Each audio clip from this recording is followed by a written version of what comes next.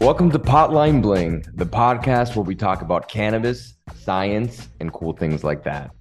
I'm your host, JJ Coombs. Today, I have the pleasure of introducing Robert Evans. Rob is the Chief Strategy Officer and co-founder of Purissima. Purissima is a leading producer of phytocannabinoids, but not in the way you might think. Purissima uses algae fermentation to produce cannabinoids.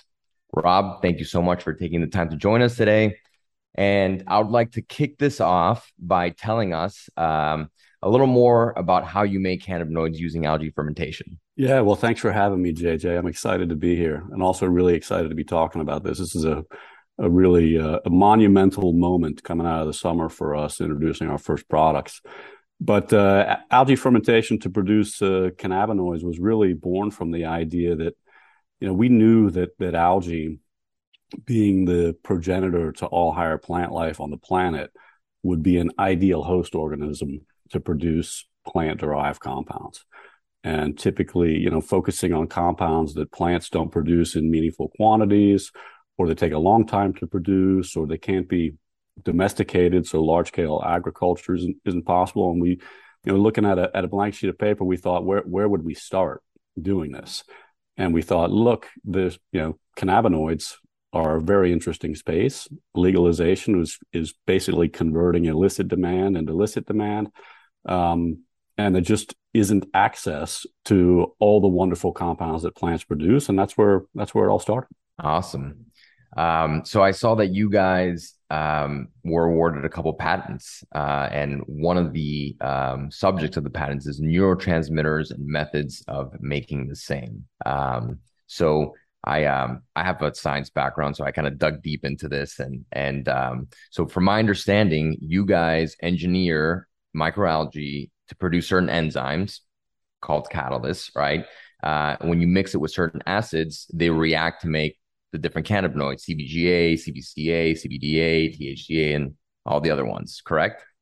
Yeah, in fact, I'd simplify it even further. It all starts with really just understanding the genetics, that exist in the cannabis plant. And this is pretty easy to find. It's been published. People understand it. People understand the genes that are responsible for expressing the enzymes for each step in the biosynthetic pathway. And modern biotechnology enables us to replicate those genes and introduce them into other organisms. And we happen to find a particular strain of algae that's agnostic to the introduction of foreign DNA, which is not the case for many organisms. You introduce foreign DNA and they stop growing. We found a strain of algae that's quite adaptable to the introduction of these genetic pathways, and we're basically recreating the same enzymatic pathway that exists in the plant in algae, and doing it in a 1-week crop cycle in an industrial fermenter, as opposed to in a field or an indoor grow house, over multiple weeks. That's insane. That blows my mind. So you're saying, so you do this in a week. So you have basically all this algae that's growing in a fermentation tank, and they start growing the cannabinoids. And then, once they grow that, I would assume that you have to do some kind of extraction process after. Yeah. In fact, if you've been following the news about us recently, we announced a collaboration with a company by the name of Open Book Extracts, who's one of the leading extractors, cannabinoid producers, through extraction and purification from plant sources, to partner with, because our thesis was, look, if we can produce cannabinoids in algae, then the extraction and purification process shouldn't look a lot different than, extracting cannabinoids from plant biomass. And in fact, that thesis has played out largely. The one thing for us is that we're introducing compounds that people haven't sourced from plants before. And so we've had to make adaptations to, different cannabinoids require different extraction processes. And so we've developed that in close partnership with Open Book Extracts. And first product, in fact, cannabichromene is going to be available just coming out of the summer. Wow, phenomenal. That's super exciting. So have you been able to do this on a small enough scale where you can try your own cannabinoids, your own products yet?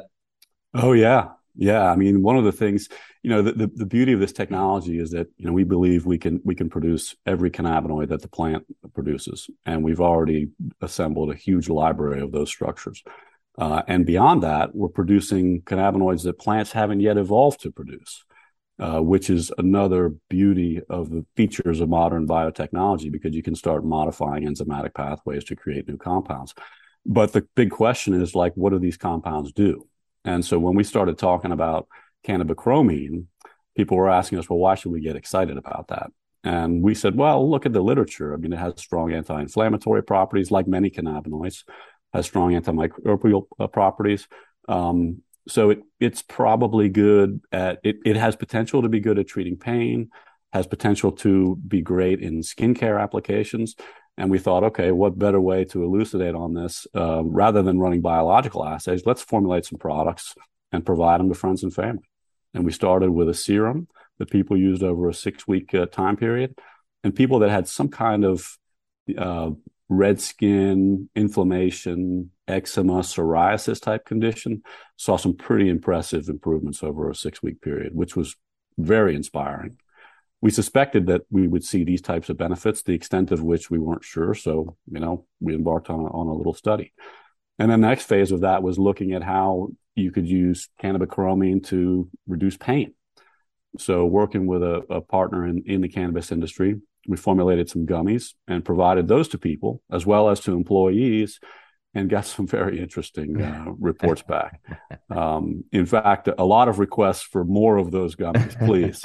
And so that's the kind of work. This is anecdotal. These aren't placebo-controlled studies, but they're inspiring our further development. And we like to surround ourselves with people that share a vision to further elucidate on the how and why. We know what they do now, and now it's more about looking mechanistically at what's actually happening, so that we can start better understanding, what other cannabinoids might be combined together to further exacerbate the biological response. Yeah, I've noticed right now in the industry, there's a lot of labs doing conversions, right? Their vehicle is a reactor, where yours is algae. What are your thoughts on that?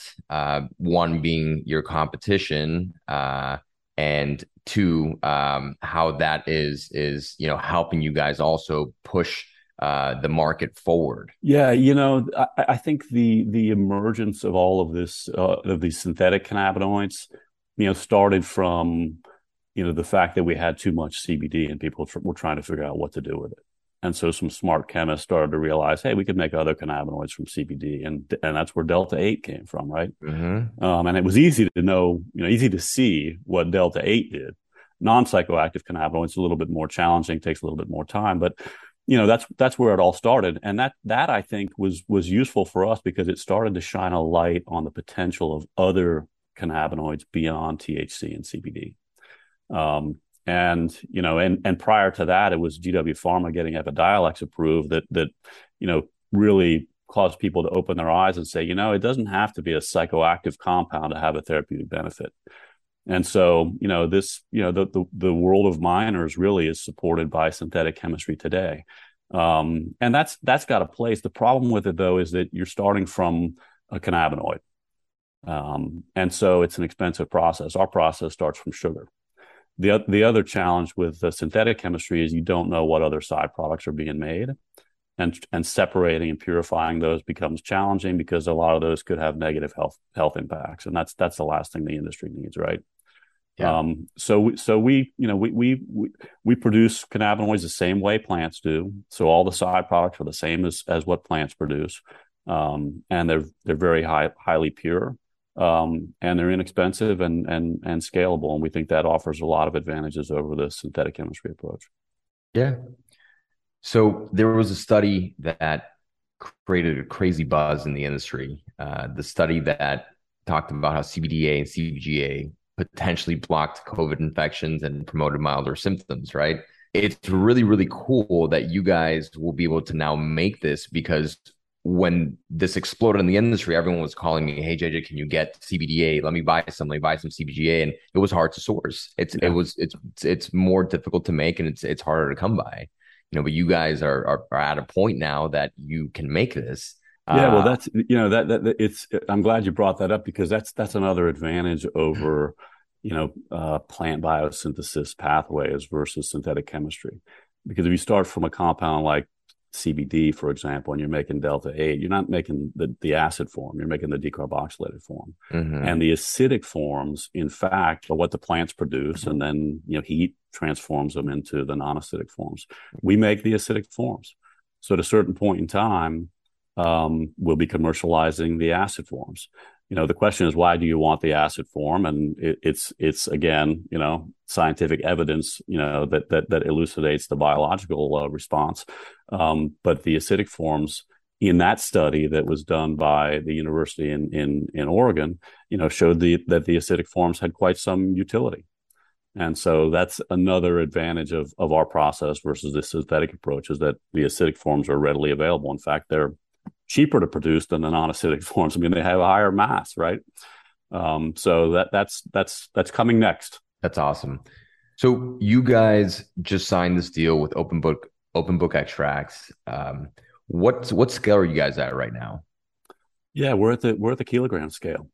So Amazing. the first kilograms, like I say, are coming into the market in the coming weeks. It's right in front of us, and it's a really exciting time because we've been hard at it in our labs in South San Francisco for almost 5 years, and to get to the point that we're now doing industrial scale fermentations and isolating and purifying kilograms of these ingredients.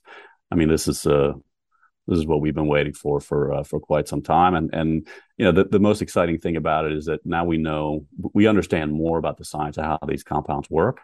And we share a similar vision as Open Book Extracts that does, which is, we want to create economical access to these compounds that the plants don't produce a lot of, and do it in a way that enables people to formulate with meaningful amounts in their Mhm. products so that consumers can benefit from them. And it's pretty exciting. So from here, you're at the kilogram scale. Obviously, the vision is to go larger than that, right? And go to like, a ton scale. Yeah. Yeah. Yeah. Yeah. Well, we focus on minor cannabinoids and major cannabinoids. And for a compound like cannabichromene, it's available from synthetic chemistry sources today. But people still don't really understand exactly how it can be used, despite the Yeah. fact that there have been some limited clinical work to reduce Hmm. pain, this type of thing. We have our anecdotal studies where we continue that work. But the demand for these types of minor compounds, I think it's going to be supported by more science, one, Yep. and also, lower cost access. Yep. Another compound like THCV, which is a prime focus for us as a second or third ingredient launch. The market adoption of that has been pretty impressive. But we think that that's largely hindered by the significant high cost of production today, and will enable that price to come down significantly, which will, we think, increase demand substantially. I agree. So we have a brand that we've been selling blends in, and the blends obviously have Delta 8 in it, but they also have these non-psychoactives, and you know, we've been shocked at how well it's been selling. It's really it's the new hot thing in the market, and the one good thing about or the one thing that I see that's good about this Delta 8 craze is that it's really put cannabinoids in front of people and made it easier and cheaper to access these products. Yeah, well, it's surprising, how much some of these compounds cost to produce. You think about THCP and some of the other more psychoactive analogs of THC, that people are paying incredible amounts of money for, and that's it's interesting from a business perspective. For us, it's really about creating a portfolio of products that are commercially accessible, affordable, and can be formulated into precise formulations. Because the vision of the company was all about, the plants. The industry is really bifurcating, right? You have the wine connoisseurs, if you will, of the cannabis world that just love a different experience, from the same strain every season from a particular geography. But as the lines between indica and sativa start to get more blurred, people are going to stop worrying so much about THC content and worry more about what else is present and how consistent is that presence. So is it a 2-to-1 ratio or 3-to-1? And that's really what we're enabling. And our experience with people has been that it's very much an individualistic response. And so, just like the Starbucks model where everybody has a certain flavor or a certain recipe that they desire, if you're after, a better night's sleep or, a little bit less anxiety before a big presentation, whatever it may be, you're going to figure out what combination works for you. And it may be 2 pumps of this and 2 pumps of that and a sprinkle of this. And that's ultimately, where we think the industry is going. And we think we can be a big part of enabling that. Well, I can tell you from the other side, it's definitely going there. Selling blends, being around the industry right now, it's incredible what I'm seeing, and people actually looking for specific non-psychoactive cannabinoids to help create the feeling that they're looking for. It's the whole indica sativa hybrid thing. I agree with you. It's getting blurred when you have an isolated THC that's concentrated. There's no more indica sativa or hybrid. It's just THC. Yeah. And what creates that feeling of the indica sativa hybrid is the mix of cannabinoids and terpenes that are in that genetic lineage. And for the first time in the industry, I'm finally starting to see people starting to understand that. So it's an exciting time in the industry. It really is. And what gets me out of bed every morning is knowing that what we're doing, is helping people just, live better lives. Absolutely. And it's not products that we're only promoting for other people to use. It's products we use ourselves. Yeah. And that's the kind of thing that's, well, it's very motivating. Yeah. So how did you guys come up with this? You have one other co-founder, right? Yeah, my co-founder George is a guy I met at a prior company where we were using algae fermentation, in fact, to produce triglyceride oil. So think of canola oil, sunflower oil, palm oil, these types of things. And that was my first introduction to modern day biotechnology and what was possible. He's the brains behind the science of all that we do. And when that company struggled because they were going after initially fuels and then food oils and ultimately just ran out of money, he came back to me and said, look, this technology works. We know it works. It worked at large scale, and there's got to be something else we can do with it. And he asked me, did you ever hear of CBD?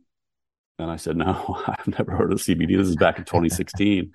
Of course, I'd heard of THC, but I started doing a little bit of diligence on CBD and was actually watching a video of Charlotte Figge on YouTube, being relieved of one of her epileptic seizures. And, that's where I said, this is absolutely what we have to do.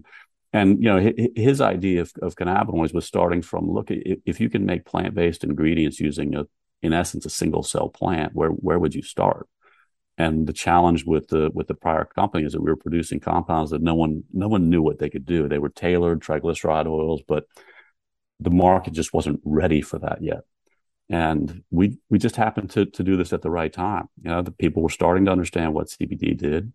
GW got their drug approved, and people's eyes were opened, and it was a perfect opportunity. I mean, we had to start producing something that people understood, what it could be used for, or had some idea how it could be used. Creating demand is pretty challenging for entirely new compounds. So we started with compounds that were in demand, and that's where it began. And this is just the tip of the iceberg, though.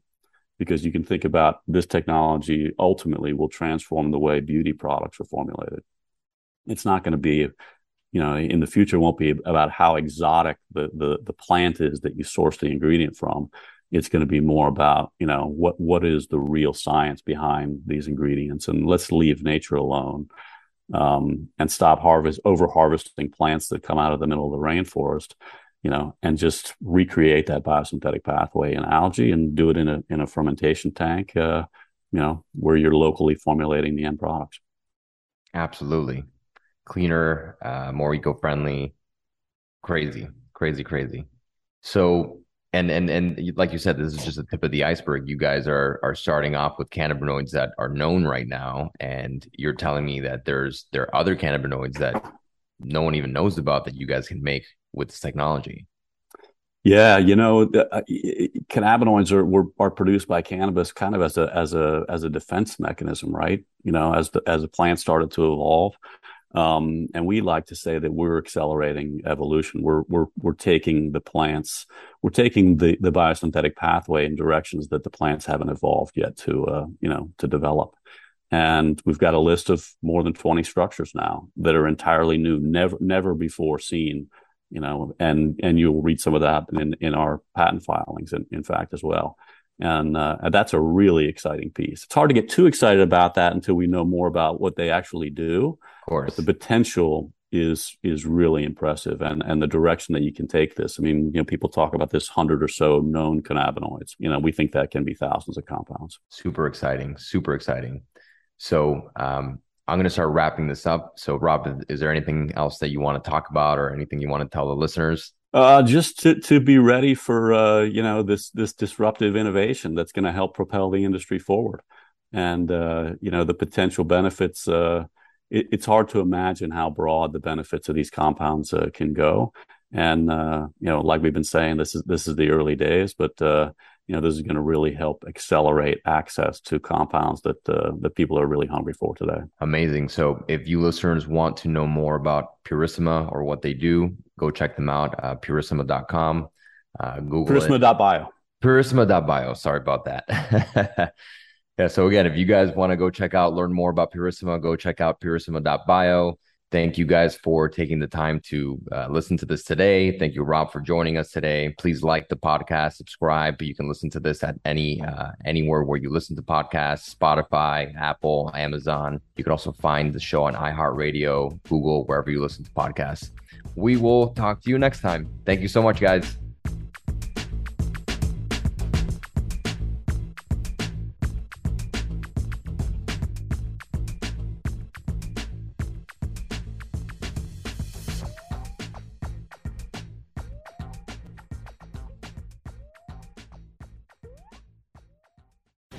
The opinions expressed on this CannabisRadio.com program are those of the guests and hosts and do not necessarily reflect those of the staff and management of CannabisRadio.com.